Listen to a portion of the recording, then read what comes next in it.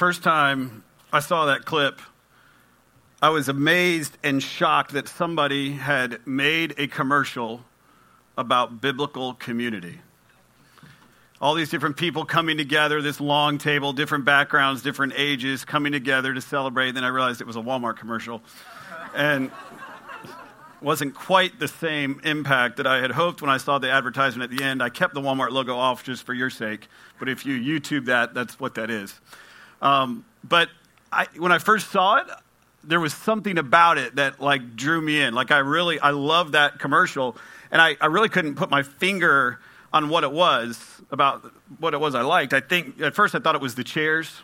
Because, I don't know, the chairs, everybody bringing their chairs and going through traffic jams over the countryside and back of cars. One guy's actually making his own chair. There's something about chairs that I like. If you ever go to Jake's house, he's a little obsessed with chairs. And he just picks up all these different chairs, probably because they have he makes up some amazing story behind each chair. But then I thought maybe it was the table, right? You got this long table that everybody is sitting at. And, it's cool to sit and gather around a long table. I love these long tables. When I was a kid, we had this oak dining room table. Some of you can probably relate. There was this dining room that always had this special table in it. So we had this oak dining room table. And one of my friends one day decided that he was going to carve his name into the table.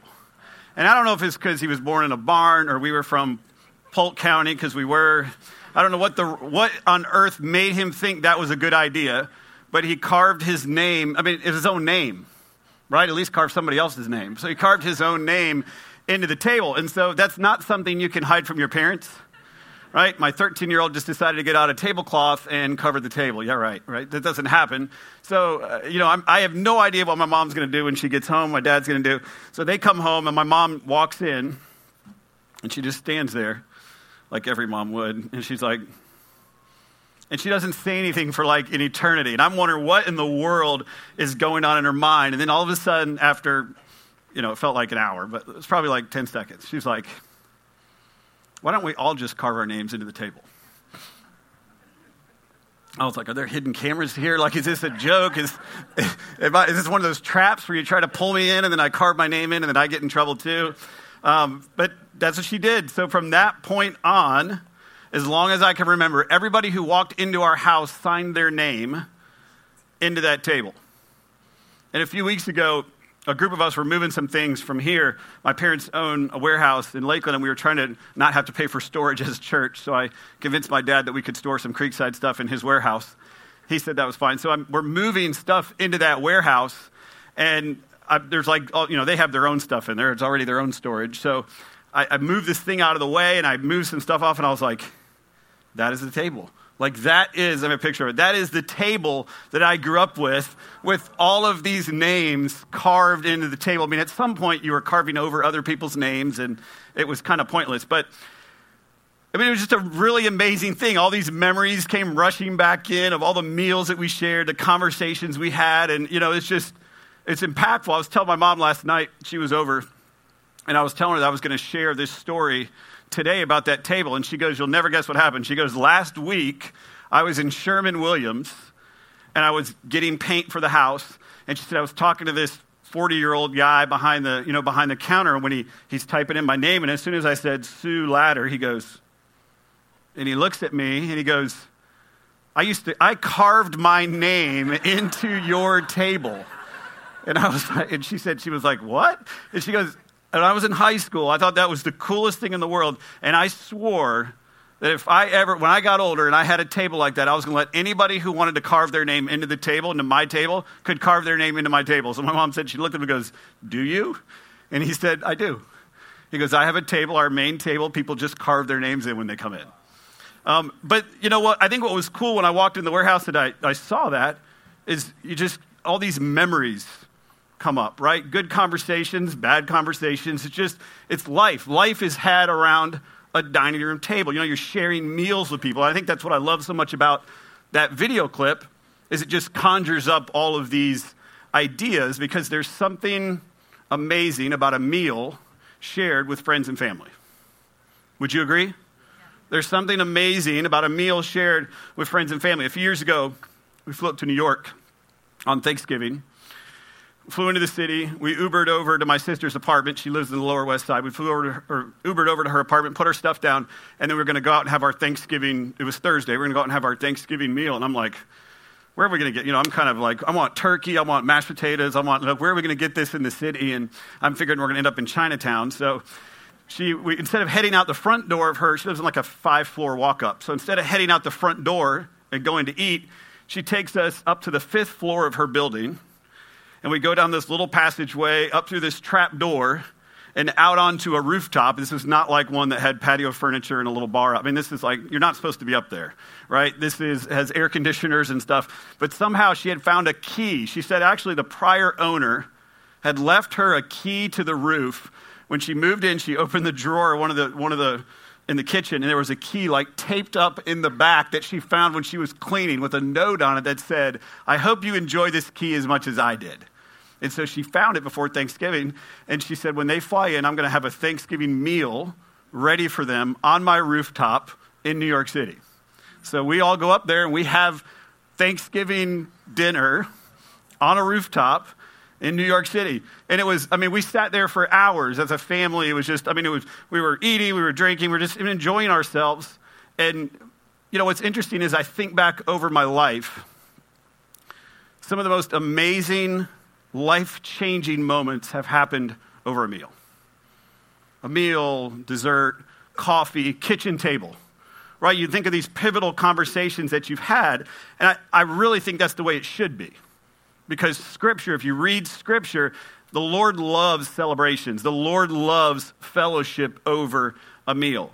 Even his first miracle took place at a feast, a wedding celebration where he turned water into wine. Right? If you look at the Last Supper, you got this long table where all the disciples are gathered. He comes on the scene, he's, feeding the 5,000. He's eating with sinners and tax collectors and people that the aristocracy said he shouldn't be eating with. But he's like, look, this is my kingdom, and they need to know about my kingdom. And I'm going to share a meal with whoever I want to share with because I want to tell them about my kingdom. And today we're going to walk through one of my favorite Old Testament passages. It's a story found in the book of 2 Kings. And I know 2 Kings, you go ahead and turn there if you want. I know 2 Kings is kind of like an odd scripture to study in the month of December. So if those of you who are coming for a Christmas story, we'll do that next week. But Jake and I wanted to spend a couple weeks, thought it was important to spend a couple weeks going through passages that have shaped who we are as pastors. Like who have passages the Lord has used to change us, to guide us, to help lead us in a more effective way. And for me, this story in 2 Kings encapsulates all of those things. And interestingly, it has nothing to do with food and fellowship, right? It's actually the opposite of all of those things I described at the beginning. Because Israel finds themselves in the middle of a famine.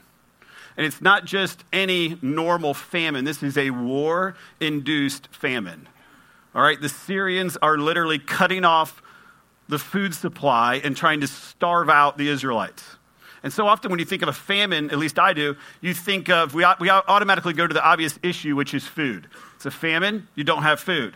All right, but we rarely think about all the other aspects of life that are impacted because of a famine. There's so much about life that is impacted, like no Thanksgiving, right? No friends gathered over for a meal, no rooftop celebrations, no church fellowships, no wedding banquets, no supper clubs, no restaurants in Tampa are opened, no grocery store has any food on the shelves. And so while you don't want to focus on food, a famine affects everything. It affects a lot of times who we are as people, the interaction we have, the one another's that you find in Scripture. This was a big deal. So not only has the economic aspect of their life kind of ceased to exist, but the physical and the social aspects are dead as well. All right, so as we dive into 2 Kings chapter 6, we're probably 150 years after David. So we just spent a year walking through 1 and 2 Samuel. So most of you know kind of where King David is in the long-term timeline of Scripture. But we're probably 150 years after King David. When King David died, his son Solomon took over as king. All right, and Israel was probably at its peak under Solomon. I mean, look at what Solomon did, the wisdom that Solomon had, the people who came from afar to hear his wisdom. The territories were expanded under David. The wealth came under Solomon. He built the temple that David had wanted to build for so long. The temple was built under Solomon. So Israel was probably at its peak under Solomon. But when he died, the kingdom split. Kingdom couldn't get along anymore after Solomon died. So two of the tribes kind of aligned together, and they're in the south. And they take the name Judah, and their center of worship is in Jerusalem. And then you have 10 of the 12 tribes aligned together in the north, and their center of worship is in Samaria. So when you hear the New Testament, you talk about how the Jews didn't like the Samaritans. There's a lot of other paths that are in there, but that beef originated way back when these tribes split, and one of them worshiped in Samaria, and one of them worshiped in Jerusalem. Okay, and so as you read 1st and 2nd Kings, it's the story of this divided kingdom and all the kings that would rule over the north, all the kings that would rule over the south. And since these kings were evil, God was not speaking to his people through kings. He spoke to his people through prophets. So when you read the Bible, in the Old Testament, you see a lot of books that are named for prophets. Isaiah, you kind of go through this. Well, that's because God was speaking to his people through prophets. And two of the first prophets that come on the scene are guys by the name of Elijah and Elisha. So if you've kind of wondered where they fit, that's where they fit into this overall scheme. So that's where we find ourselves. 2 Kings chapter 6. We're in Samaria, in the northern tribes. We're in the middle of a war, and we're in the middle of a famine. So things do not look good. So 2 Kings 6, verse 24. Let's jump in. Afterward, Ben-Hadad, king of Syria, mustered his entire army and went up and besieged Samaria. And there was a great famine in Samaria as they besieged it. Now listen to how bad the famine was. Until a donkey's head was sold for 80 shekels of silver, the fourth part of a cab of dove's dung for 5 shekels of silver. So at this point, there was no food, there was no nothing. They were trying to sustain themselves on things that brought zero nutrition. It's like eating dirt almost. They were selling donkey's heads, dove's dung. I mean, this is what they were trying to survive on because that's how bad things had gotten. And if you've ever seen, a movie where they kind of surround a city, think medieval times, right? Maybe Braveheart or something. They come up and they try to get in this wall of the city. They can't get in. So there's all these things you see, at least in the movies, and no doubt these actually took place of them trying to get in. So there's like fiery catapults. They're trying to throw ladders up there. They're trying to dig under the walls. But probably one of the most unique ways to get inside was to just starve your people out. Cut off their food supply. And if you could do it, it happened even quicker, cut off their water supply. And so that's literally what has happened. All right, instead of attacking, they just are trying to starve them out. And it's a really scary place to be because if you think about it, you have like the walls you have put up to protect yourself are slowly becoming this prison that keeps you from the sustenance needed for life. Does that make sense? I mean, and we could probably relate to that, at least I probably could. We'll save that sermon for another day. I could probably preach an entire sermon on this one little passage, or this little phrase that says, the walls you've put up to protect yourself slowly becoming a prison that keep you from the sustenance needed for life. Like I know people say God can do this, but I don't really trust him. I know that God tells me to have faith here, but I got to protect myself. Right? I got to take care of me.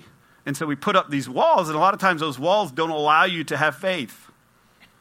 They don't allow you to trust. And it's a kind of a scary situation here where these walls they put up for protection are now becoming the very thing that keep them from life. All right? Verse 26, now as the king of Israel was passing by on the wall, a woman came to him saying, now listen how outrageous this is. Help, my lord, O king. Hold on. I skipped forward. Help, O Lord, my king. He said, if the Lord will not help you. Hold on, I skipped a verse. Okay, here we go. Now as the king of Israel was passing by on the wall, a woman cried out to him, saying, help, my lord, O king. And he said, if the Lord will not help you, how shall I help you? From the threshing floor or from the winepress? And the king asked her, what's your trouble? She answered, this woman said to me, give your son that we may eat him today, and we will eat my son tomorrow. So we boiled my son and ate him. And on the next day I said to her, give your son that we may eat him. But she has hidden her son. Probably one of the most outrageous lines in all of Scripture. When you hear the word severe famine in Scripture, a lot of times you just refer to it as a famine. When they refer to it as a severe famine, when they put the word severe in front of it, this is what they're talking about. This is what everybody would conjure up in their mind when they hear severe famine. Oh, like that one time in Samaria where this happened. Like things had gotten so bad. Like a lot of us can't even fathom that. Like I would just die. I mean, that's not even filter into your mind. But this is how crazy things had gotten. Donkey's head, dove's dung, their own kids. Verse 30, when the king heard the words of the woman, he tore his clothes. Now he was passing by in the wall, and the people looked, and behold, he had sackcloth beneath on his body.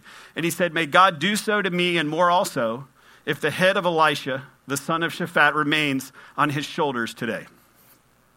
Now here's what you have to understand. God specifically told the people of Israel that their trouble, or at least the majority of their trouble, would be related to their sin.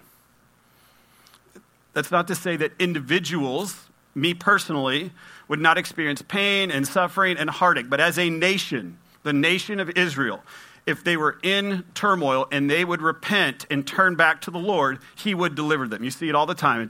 That promise is made in Deuteronomy. If you have a famine, here's probably why you have a famine. You have strayed away as a nation. If you turn and repent and come back to me, I will deliver you. That's said over and over and over in Scripture. And so again, individuals, because of a fallen world, would experience pain, but nationally, that's the deal. So if you're reading this, it would seem like to me the king is crying out to the Lord in repentance. He's in sackcloth, he's tearing his clothes, he's burdened for what's happening, but it's all on the outside. It's like the Pharisees. Jesus looks at the Pharisees and said, you are a whitewashed tomb. You're dead inside, but you look pretty to everybody around you. You're a whitewashed tomb. That's the idea. And so when you look at the king, you're like, well, he looks like he's repenting. But if you dig down, verse 27, if the Lord, here's what he says to the lady, if the Lord will not help you, how shall I help you? There's really no repentance in there. If the Lord's not going to help you, why should I help you?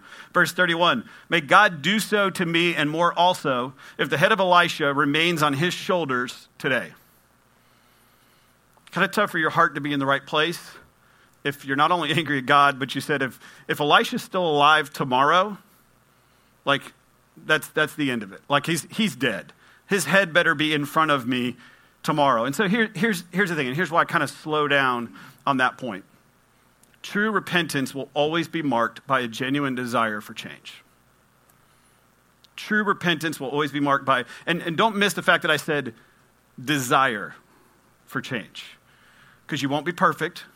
We're all going to sin. We're all going to walk into things we shouldn't walk into. But do you truly desire for God to change your life? It's a great question to ask yourself.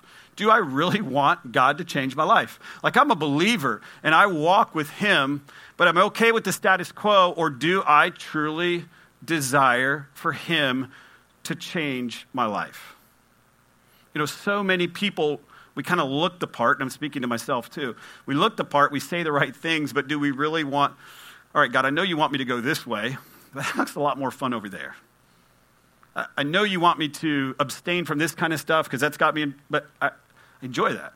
I want to do that. Like I might call myself a believer, but do I really desire change? And so I'll just say this. Your pursuit of holiness, not how well you succeed, because we're all going to fail, but your pursuit of holiness is a direct reflection of how much you trust in the goodness of God. Just think about it. If you have two paths, one you know is the path you shouldn't be on. It's this path of sin, let's say. And the other path is a path towards Jesus. And you have a choice to make. If you choose sin, then what you're really saying is, I don't think God is who he says he is. I don't think he can offer me peace. I don't think he can offer me joy. I don't think he can offer me satisfaction. So I'm going to get it somewhere else. Right? I'm going to get it somewhere else. So that's really what you're saying. And for the king, he has no faith in God. No faith that God can move on their behalf. And on top of that, he wants to kill Elisha. Like, give me Elisha's head. So then the story shifts to Elisha's place. Now we get a little window into Elisha. Verse 32, Elisha was sitting in his house, and the elders were sitting with him. Now the king had dispatched a man from his presence, so the king sent somebody over.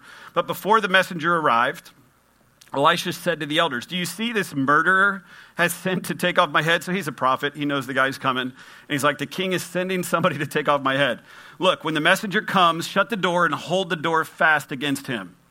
It's a really good way to keep him out. So when he comes, hold the door so he can't get in. And he goes, is this not the sound of his master's feet behind him? And while he was still speaking with them, the messenger came down to him and said, this trouble is from the Lord. Why should I wait for the Lord any longer? Which is just more proof that they don't think God can deliver them. But I think that last phrase, why should I wait for the Lord any longer? Can you relate? God moves in a certain direction. You're obeying, and now you're tired of waiting. Because it just hasn't happened. Where you think the Lord is leading, or where you wanted the Lord to lead, or where you felt like the Lord told you to go, okay, Lord, this is taking way too long. I know you're going to do X, but this is taking way too long. I know you're going to want to work in this person's life or work in this person's life or work in my life, but this is taking way too long. Why should I wait for the Lord any longer? Probably another sermon in there, but we're going to save it for another day. Then Elisha said, listen to the word of the Lord. So he's telling the king's messenger, tomorrow, about this time, a measure of fine flour will be sold for a shekel, 2 measures of barley for a shekel in the gate of Samaria. The royal officer on whose hand the king was leaning answered the man of God and said, behold, if the Lord should make windows in heaven, could this thing be? Then he said, Elisha looks at him and says, behold, you will see it with your own eyes, but you will not eat of it. So the people are inside the city walls. They're terrified. They're starving. And Elisha says, guess what? Tomorrow, at this time, everything's back to normal. Flour will be plentiful. Barley will be plentiful. You can afford it. And the king's messenger who came is like, there's no way this is happening in 24 hours. Like if the windows were to open up from heaven and food were to fall out of the sky, essentially, there is no way. It's like this. It was actually an old phrase that they would always use from the days of Noah when it says kind of the floodgates were opened and water just poured out. That's kind of what he's saying. It's like, it's just a saying. If God opened the gates of heaven, there is no way what you are telling me right now, Elisha, is really going to happen. Basically, you're crazy. And he goes, and here's the key. I know you're a prophet. I know you are speaking on behalf of God, but not even God can fix this. That's essentially what he's saying. This situation, and personalize this. This situation is so bad that not even God can deliver us. It's pretty audacious, right? I mean, you're looking at a prophet, pretty audacious. Life takes an unexpected turn. The situation looks hopeless. And we may not be as bold as this king's officer and joke about God's inability to get us out of trouble.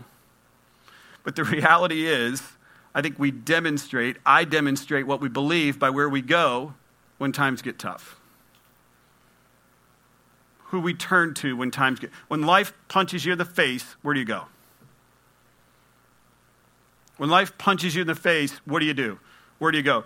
For some of us, some of you, I don't know that I'm quite there yet. For some of you, you've been through the ringer. Life has run you through the ringer. But here's the thing. You know beyond a shadow of a doubt that God is your rock. Like, when it comes, Lord, let's do this. Like, I know you have been there for me over and over and over and over, and life throws me a curveball, life punches me in the face. I am going to go to you no matter what. There's no ifs, ands, or buts. I have no idea how you're going to get me out of this situation, but you are the only one I can turn to. And then for some of us, we're not quite there, right? Deep down, when something happens, we still kind of wonder, I don't know if he's enough. When time gets tough, I kind of want to run the other way. And I know this because I did that for years. When something bad happened, I ran to all kinds of things to pacify the pain. God says, trust me, I got this. And I'm like, I don't know if you do. I think I'm going to go over here. I'm going to handle this myself. I know you want the reins, but I want the reins. And we're going to argue over the reins for a while. And, eventually I'm going to win because I want to control my life. And I don't know if I trust you, God. I don't know that you can give food in 24 hours when we're all dying of starvation. Like, that would be a miracle upon miracle upon miracle. And I don't know if that can happen. So let me ask you a question before we move on. What areas of your life are you doubting the power of God? What areas of your life are you doubting the promises of God, because it's what Satan does. Every single area of your life can be exposed through Satan's temptation and the ways. I mean, it's what he does. He's the father of lies. God says, we're going to do it this way, and Satan's like, no, you're not. God said, don't eat of the tree. Are you sure he really said don't eat of the tree? Like, it's been that way since the very beginning. God says, this is the way we're going, and Satan says, let's go this way, because God cannot do that. And so what areas of your life are you doubting? What areas of your life are you doubting the promises? Relationships, addictions, your walk with Jesus, friends coming to know him, your job, your finances, your health. The list goes on and on and on of the ways that Satan will pick and prod and poke to try to get you to doubt who God is. Take it from someone who doubted God for many years. Trust him. And here's the thing. Even when you get the answer you didn't want to get, because life doesn't always turn out the way you want it to turn out, trust him. Because a lot of times, I want this, I want this, I want this. Oh, okay, I'm not going to get that. Trust him. That's what faith is. Trusting him when you can't see the end of the road. He works in the most unexpected ways, which you're about to find out. Verse 3, now there were 4 men who were lepers at the entrance to the gate. So at the gate of Samaria, there were these 4 men. They were lepers. And they said to one another, why are we sitting here until we die? If we say, let us enter the city, the famine is in the city, and we shall die there. If we sit here, we die also. So now come, let us go over to the camp of the Syrians. If they spare our lives, we shall live. And if they kill us, we shall but die. So in those days, leprosy was obviously incurable. It was a death sentence. From the moment you looked down and saw that little white spot on your arm or your chest or your leg, it was done. Your life was over. You were immediately banished from the community you lived in. You had to live outside the walls. If you had to travel, so you lived outside in this little group of people that all had leprosy.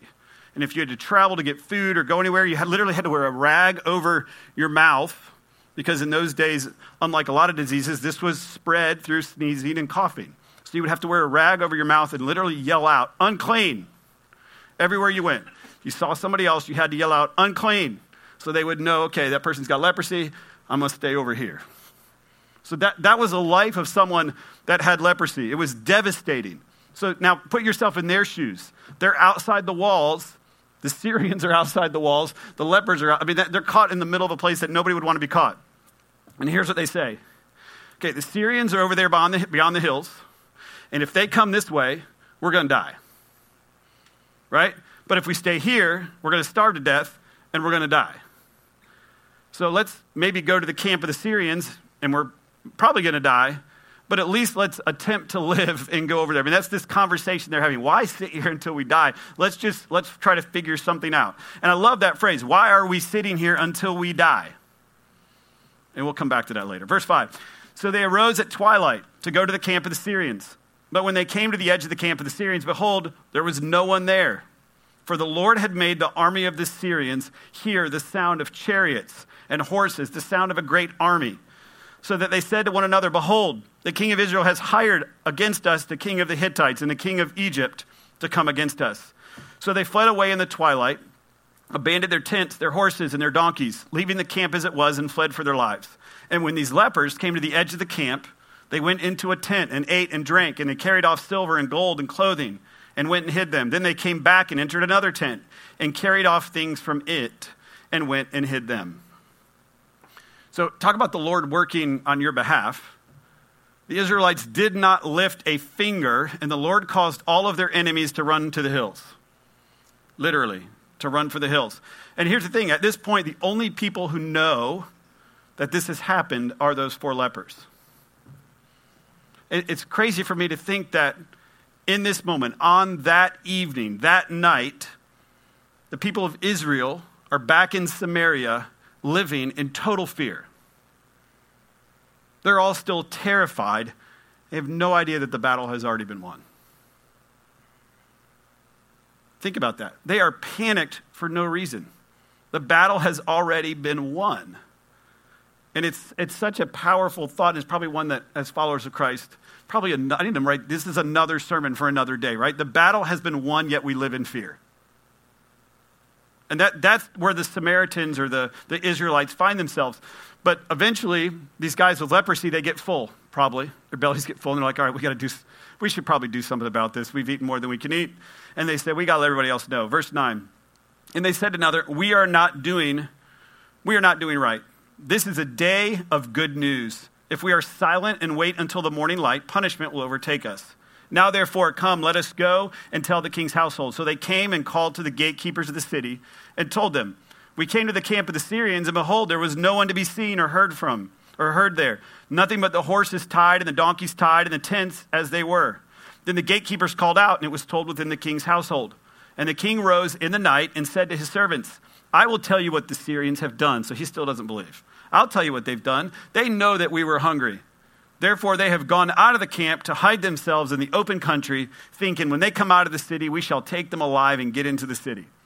And his servants are like, basically, okay, we're dying here. Let's at least see if this is real. So the next verse, one of his servants said, let some men take 5 of the remaining horses, seeing that those who are left here will fare, like the whole multitude of Israel have already perished. Let us send and see.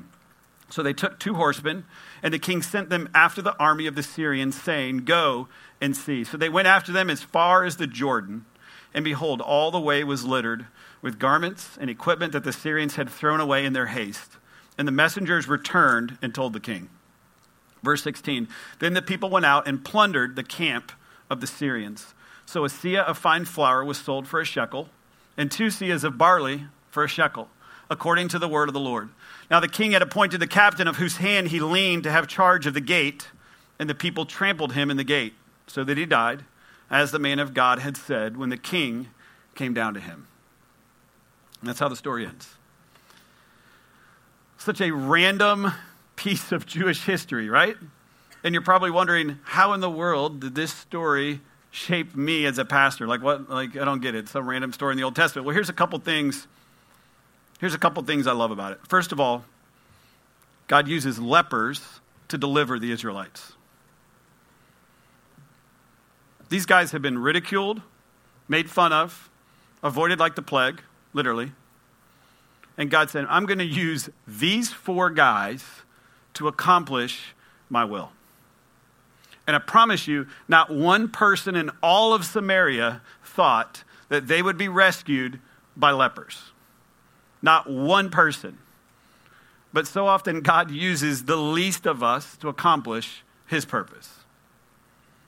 Don't ever question what God can do through you, and no question what he wants to do through you. If you had told me 5 years ago that I would be standing up here, being a teaching pastor at a church, I'd have said you were crazy. Literally. I would have said you're crazy. I never worked in a church. I've never taken preaching classes. I went to seminary online, right? But guess what? God's plans are bigger than my plans, and he works in ways that none of us expect. And my challenge or my question for you is, where is God trying to work in your life? What passions, what giftings has he given to you to use for his kingdom? Seriously. That is a live question. You can write it down. What areas of giftings, what talents, what does God want to do in your life to further his kingdom? Because what I don't want is us meandering through life wondering if anything amazing is ever going to happen. Because God wants to use you in a mighty way. And this is not like a rah-rah, you can be all you. I'm being dead serious. We have giftings through the Holy Spirit that God wants to use for the kingdom. And I want you to use those to further the kingdom. And then the next thing I love is when the lepers found food, they actually came back. They said to one another, we are not doing right. This is a day of good news. If we are silent and wait until the morning light, punishment will overtake us. Now therefore come, let us go and tell the king's household. Like, they knew that they had found life. And there was this moment of recognition in their minds where they understood that everybody else needed to know what they knew. Like, we have this knowledge that is going to save all of these people inside of Samaria who are dying. They're starving to death. So they left their Thanksgiving meal, they left their feast, they headed back to Samaria, they walked up to the gates and told the gatekeepers what they'd found. No doubt that took a lot of courage. Not only did it take the courage to actually go to the enemy's camp to begin with. But once they found the treasure and they hid the treasure and found the food and ate the food, it took a lot of courage to leave and go back, to walk back and go tell everyone that they knew the good news of what they'd found. Right? Would you have done it? If you were in the this is a serious question. If you were in the leper's shoes, would you have done it? Would you have gone back? I mean, seriously, I sat there for like 5 minutes. Would I have gone back? People ridiculed me. They banished me. Maybe God provided all that. Maybe I just wrestled with it. I mean, would you have gone back to share the good news? It took love. It took compassion on people who ridiculed them and didn't want anything to do with them. But they showed love. They showed compassion to a city full of people who mistreated them. They were dead to society. If you were a leper, 9 times out of 10, your family had a funeral for you. When you found out you had leprosy, your family had a funeral for you because they knew they were never going to see you again. You were dead to that city. And so for them to go back, I mean, it took love, it took compassion, it took sacrifice. Because the second they went back, told everybody what they had found, they were right back in the same situation they were when all this started. Banished outside the wall. Right? It's not like, oh, we found food, we found treasure. All right, come on in. Hang out with us. No. They're right back where they started, outside the wall. But here's what they say. We are not doing right. And I love this phrase. Come, let us go and tell. Isn't that amazing? Never forget that as believers, we have the message. And sometimes, I know this goes without saying, but I think we need to be reminded of it. We have the message of eternal life. We have the bread to feed people who are hungry, and we have to share the good news. And it takes courage, it takes compassion, it takes love, it takes sacrifice, but it's the right thing to do. And here's the thing, when they came to the city and they yelled it up to the gatekeepers what they'd found, nobody believed them. Sound familiar? Nobody believed them. They're like, yeah, right, that's not going to happen. They're like, follow us. We will take you to bread, to feasting, to celebration, to treasure. You no longer have to live in fear. Come eat as much as you want. Feast, celebrate. But they doubted. They didn't believe that God could possibly save them in that way. You're telling me the Syrians left? They went to the hills. They left all their stuff behind, and we can go have much as we want. Not happening, right? Because there's no way God can do that. There's no way God can provide in that way. So as we close, let me just encourage you with a couple thoughts. I know in a room of this size, there's people who are followers of Christ, and probably people who aren't. You're still in that searching phase. So let me first say to people who aren't followers of Christ, I want you to know that God loves you, and he always has. Growing up, I would always hear, I knew about God. I always heard what people said about him, but I never truly believed that he could give me the peace that I was seeking. There's always that doubt, always that question. Well, I see how other people say it happens, but I don't know if that can. I was like the king's officer at the beginning of the story. There's no way God can fix this situation. He's not big enough to fix what I got going on in my life. And some of you are saying that right now. He is not big enough to fix the situation going on in my life. And that's so not true. That's Satan putting lies in your mind and telling you God is not capable of what he says he can do. So do you struggle? Do you struggle with trust? Do you wonder if God loves you, if he'll provide for you, if he'll care for you? Guess what? Life with Jesus is better than anything you could ever imagine. And it's so hard for me to explain it on this side of it. But being on both sides, especially in my adult life, I can tell you beyond a shadow of a doubt, there's no going back. Once you experience the love of God, there is no going back. And unfortunately, sometimes it takes the worst situations in life to make you realize you're starving. Right? Call it rock bottom. I finally realized how hungry I really am.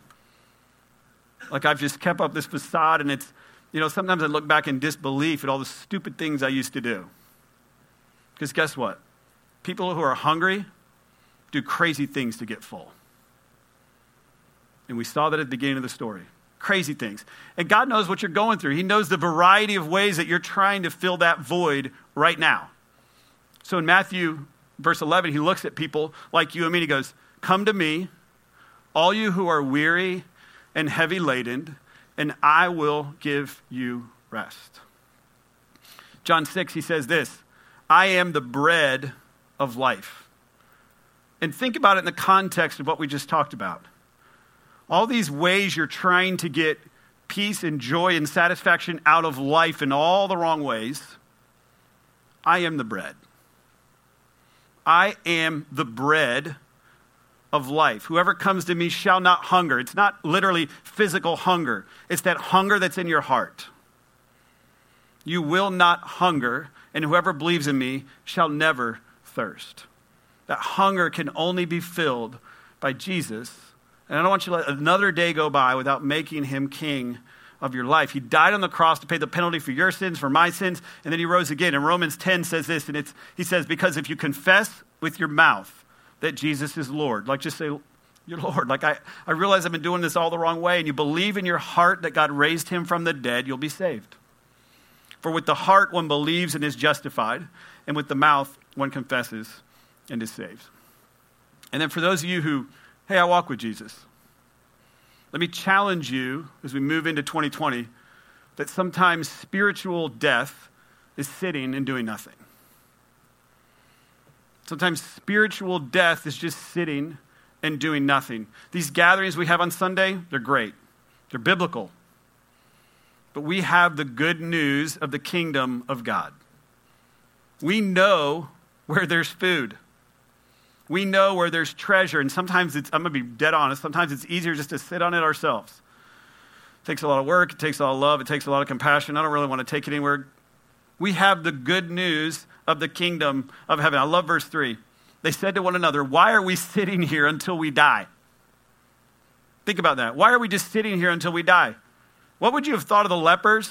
Think about it. What would you have thought of the lepers if they had all this food and all this treasure, but they didn't go back and share the good news? What if the story just ended and the lepers found the treasure, they found the tent, they went from tent to tent to tent to tent, and they lived happily ever after, and everybody in Samaria died? What would we as reading this think? You're like, lepers, go back. Just go tell them.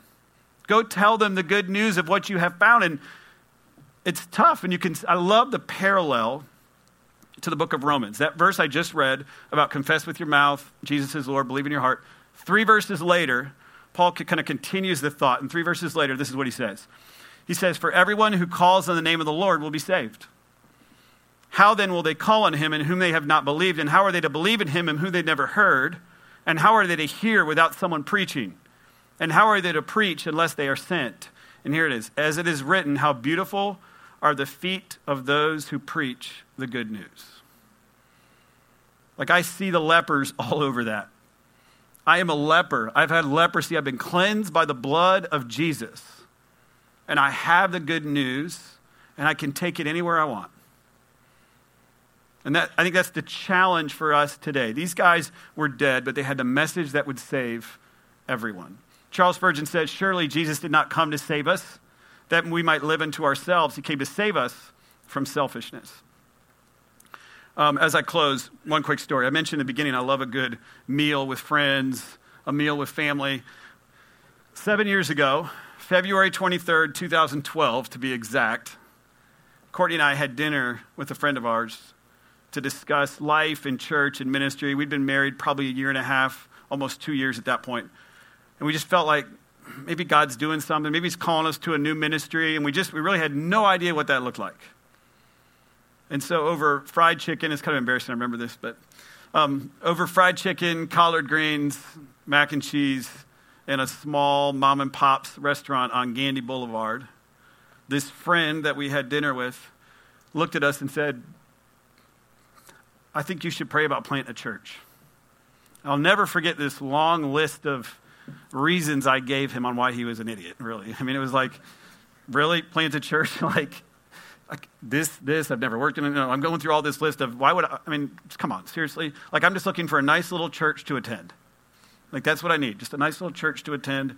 Don't give me all those reasons. But here's the thing. We left that night, that little restaurant, and God used that seed in our lives, and it took root, and it planted, and it grew, and it put us on this winding path that eventually led us to Creekside Church.